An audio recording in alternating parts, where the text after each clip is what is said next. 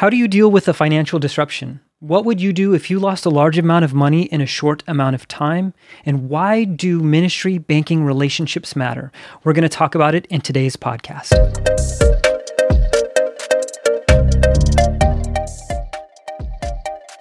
Welcome to the Kingdom One podcast, where we grow the church together. This podcast is here to give you big ideas and help you get practical with the tactical. Here's your host. Kingdom One fam, welcome back to another podcast. We have wrangled up some industry leaders and experts in finance to answer the question, are banks a safe place to keep money right now? We're going to take a look at some recent bank closures. We're going to look at risk mitigation and arm you with the questions that you can ask your bank institution to make sure that your ministry is financially sound. Let's hear how a couple of banks were closed by the federal government earlier this month from our CFO, Jason Cho. I literally had one of my friends at church pull me to the side and say, "Hey, I guess I haven't been paying attention to the news. Is my money okay in a bank? Because our bank's all failing." And that's kind of setting the table for, I think, how everyone out there is feeling. We're reading headlines. We're not actually understanding a lot of the nuances of things. But what fundamentally at its core has happened is Silicon Valley Bank was shut down by the FDIC, which is the Federal Deposit Insurance Corp, on Friday, March 10th, for basically running out of money. And that raises some eyebrows because people put their money in banks so that the money will be there later when they need to access it. So people are wondering, oh my gosh, is this like a 08, 09 Great Recession kind of contagion with the subprime stuff and all the other crazy stuff? My cousin lost his house because of that, or it affected my parents. I don't think it's the same fundamentally. I think it's different. The root causes are different. Banks are really money managers and risk managers at the same time. So they lend money out. They buy securities, so to speak. And Silicon Valley Bank actually wasn't, quote unquote, doing anything too crazy because it was permitted within the guidelines. But it was a bit of a perfect storm for them where what they thought couldn't happen did actually end up happening. There's a little bit of finger pointing between, well, all these interest rates that are rising and it's changing the value of our stuff. But at the end of the day, what I would say is there was a little panic through social media that was created in the VC community that created a bank run. And bank runs are technically possible at any time because, again, if banks loan out the money is not technically there for them to give back to you. They are not expecting, if they have $100 million in deposits, that the next day people are going to come and demand $100 million of their deposits back. So that's kind of the tension. A pretty similar situation with both these banks and a few others that I think people are keeping an eye on. This is Michael Garcia. He is a banker at Five Star Bank, and we wanted to get an insider's perspective on what took place. I think the simplest way of saying it is that you have banks that have made good lending decisions, but looking to get a little edge on their deposits, their return, if you will. So the shortest way I can think about saying it is they took short-term dollars, money that should be held for short-term investments, available for depositors if they needed to get the money back out, and they put it in long-term investments and over 10-year investments, and they weren't able to meet their call report. And so then when it came time to address that need, they weren't able to do that. And there's a few, I think, warning signs that came up that really sent alarms off, I think probably the Wednesday, Thursday before the feds came in, that actually made people go, wait, take notice. We need to hurry up and act fast. And that's really where things snowballed at that point. You're going to be hearing from John Hughes. He is a CPA, a CFO. He sits on the Kingdom One board, and a lot of people mistake him for the Hollywood screenwriter. That's not him. This John Hughes has a great acumen when it comes to financial literacy, and you're going to want to listen to this wisdom. I've heard it said the worst thing that a bank representative can say in public is that everything's okay. Because if you're saying that, everything's not okay. And that caused a little bit of a scare, especially in that industry, which is high tech, venture capital. Those are two high risk things right now.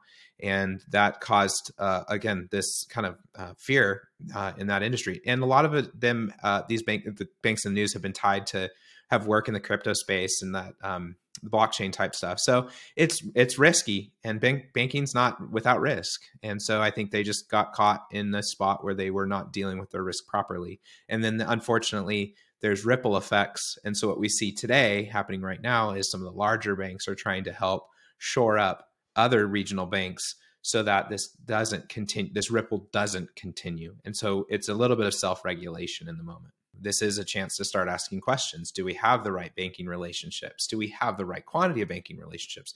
Where do we hold our money? What does it mean to be insured?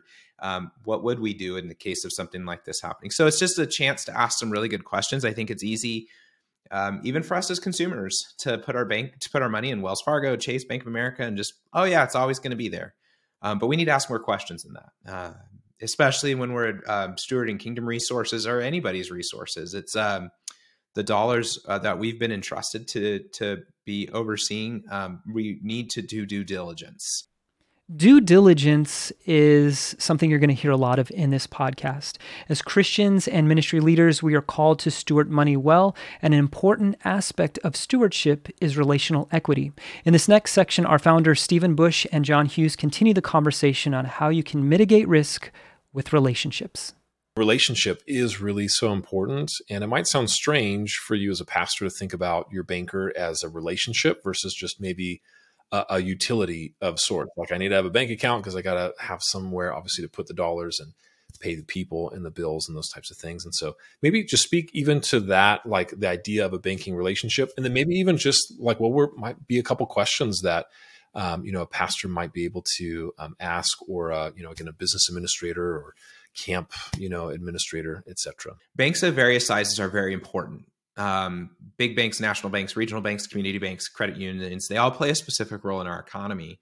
One of the advantages of the regional banks or even the community banks is it's easier to have business relationships with those people. Generally, that's not always the case. I've had fantastic relationships with bankers and big banks, national banks. But I think it's important to know who your banker is, know who they are, grab lunch with them once a year, once a quarter.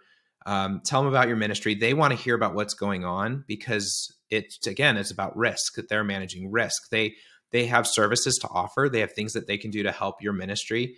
Even just little things of, if you need a notary, you can often go to your bank and they'll do it for you for free. And so there's just those, but by having the conversations and the relationships, and we found this in the pandemic, is when you have those relationships, you get to call on them when you're in the greatest need. I think if you're having those conversations, important things to ask is just ask them flat out, like, how are you protected from these types of issues? What kind of clients do you typically serve? What is your compliance department look like? And how are you kept in check to make sure that you're going to be solvent for the next 30, 40, 100 years, hopefully? Those are just easy questions to ask. How do you guys invest excess cash? What type of loans do you do? Because the investing for a bank is not just putting money in the stock market, it's issuing loans and investing in other businesses via the lending process. So those are, I think, important questions to ask. They will all come up. You can even ask the easy question. I don't know what I need to know. What do I need to know? Michael Garcia from Five Star Bank weighs in with some advice and some questions that you should be asking. Unfortunately, this can happen to any bank where the leadership team just makes a unfortunate decision like they did at Silicon Valley Bank and others.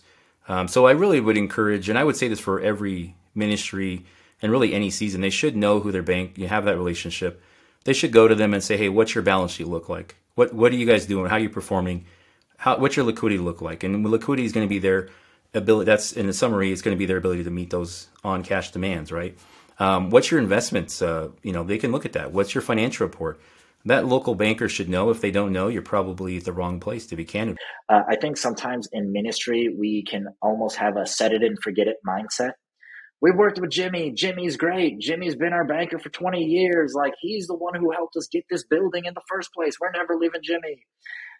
I get that. And that says a lot about loyalty. That says a lot about relationship. That there's a lot of beautiful things there.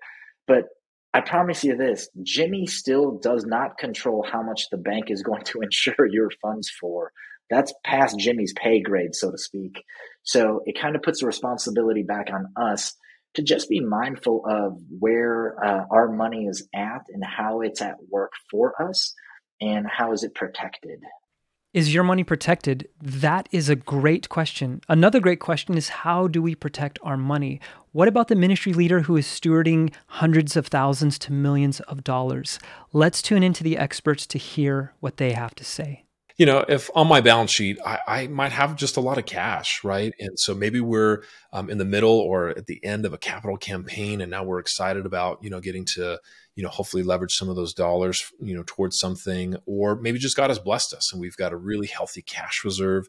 That was something that maybe even out of COVID, we were like, you know what, I want to make sure our church has 3 to 6 months of, just dollars in the bank. And so, but now I look at that on my balance sheet and I hear things like FDIC coverage and, like some people may have lost money.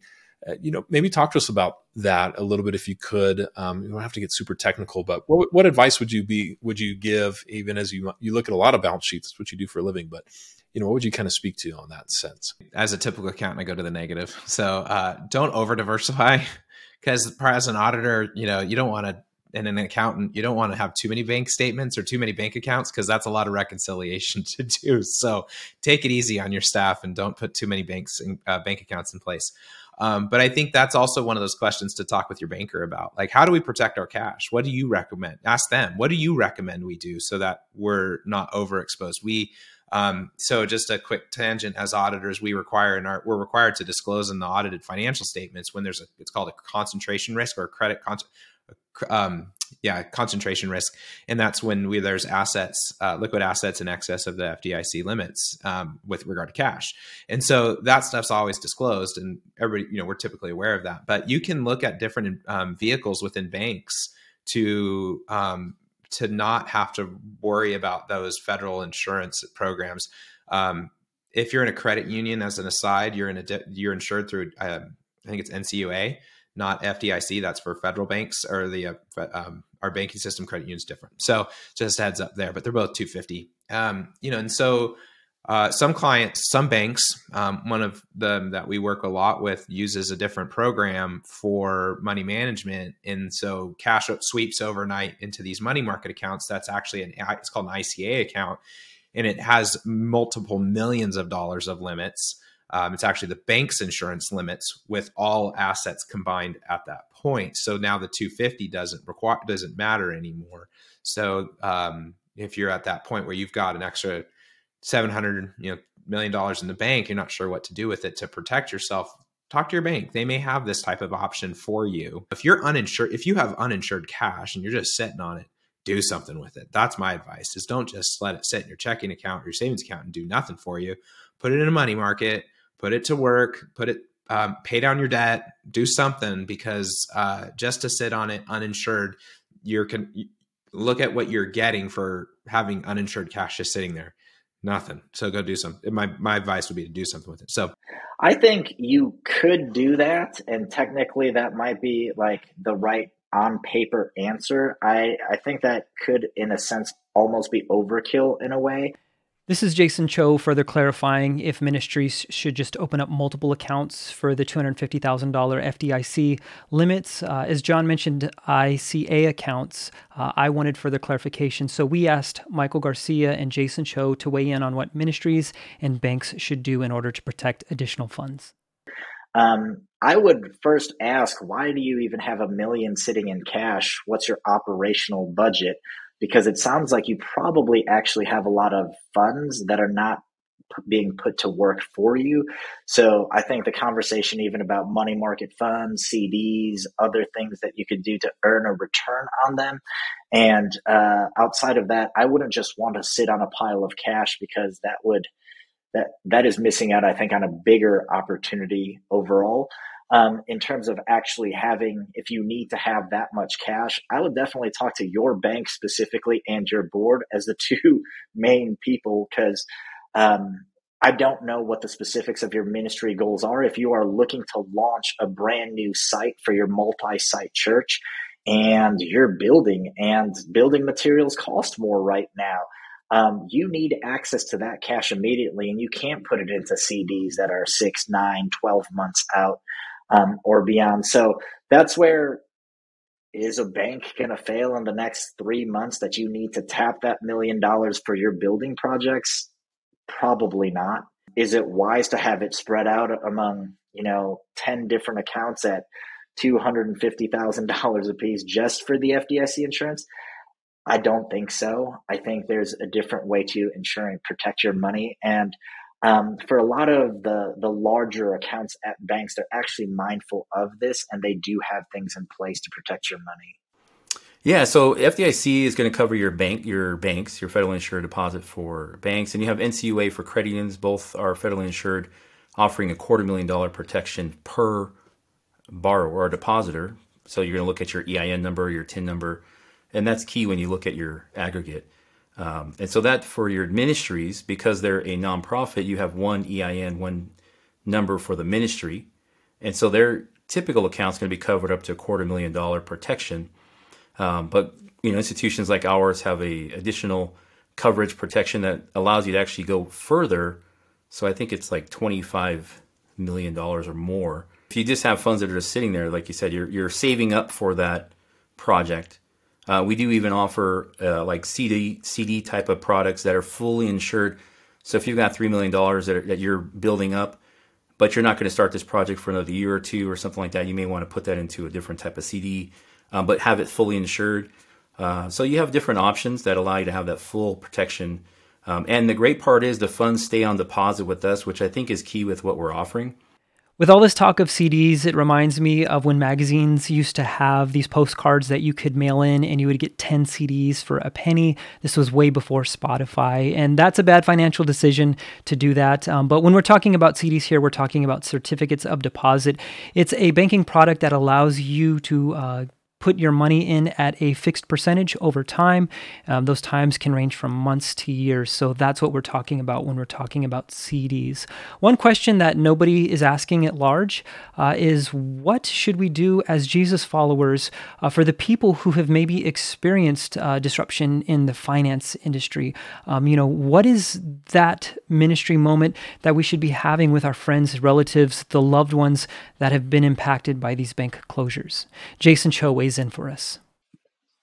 Well, I love that question because when we get to shepherd, we should shepherd everybody is, I think, the idea. And, the Bible teaches us to mourn with those who mourn, to grieve with those who grieve, to celebrate with those who celebrate.